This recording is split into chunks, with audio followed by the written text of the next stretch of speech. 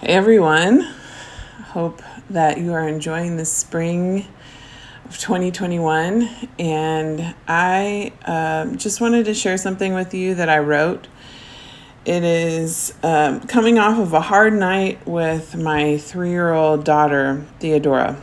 So I hope it encourages you and inspires you. Here it goes. I am not going to lie.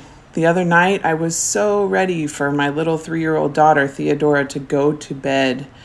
She is passionate about everything, which is not a bad thing, but when it turns negative, whiny, or accusatory, it can be absolutely exhausting. She experienced some hard things that afternoon with brazenly disobeying her dad. She also experienced the tough repercussions that come with being unkind to her brother, from not using her words, and from complaining instead of being grateful and polite.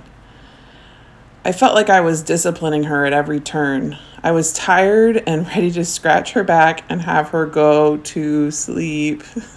I started to pray. Father, I thank you that Thea is learning all kinds of things right now. The beginning of that prayer must have been the Holy Spirit, because I hardly ever pray like that. She is learning how to be a loving sister and friend. She's learning how to resolve conflict peacefully. She's learning how to cheerfully obey authority. She's learning how to maintain an attitude of gratitude. It went on. As I prayed, my heart and mind started to become encouraged and a little less weary. It's easy to look at a day like the one I just had and think, I'm just trying to survive here. And on one level, that is true.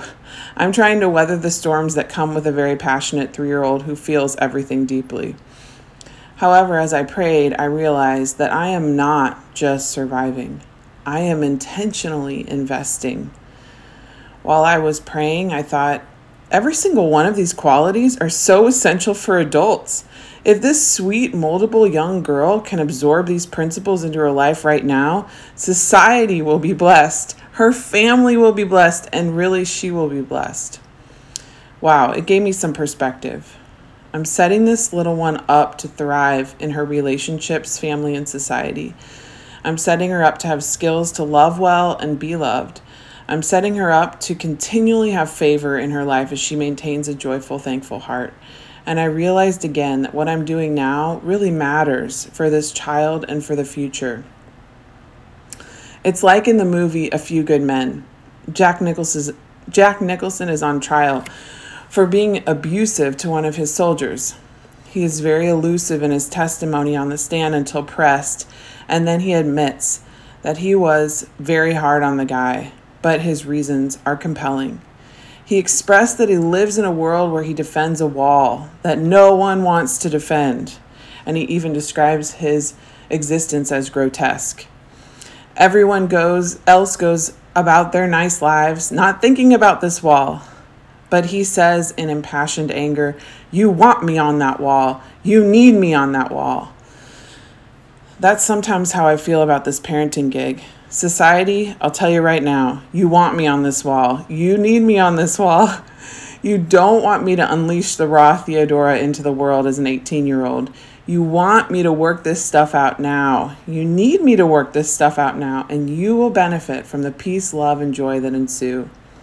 It gave me strength for the battles and joy in the process.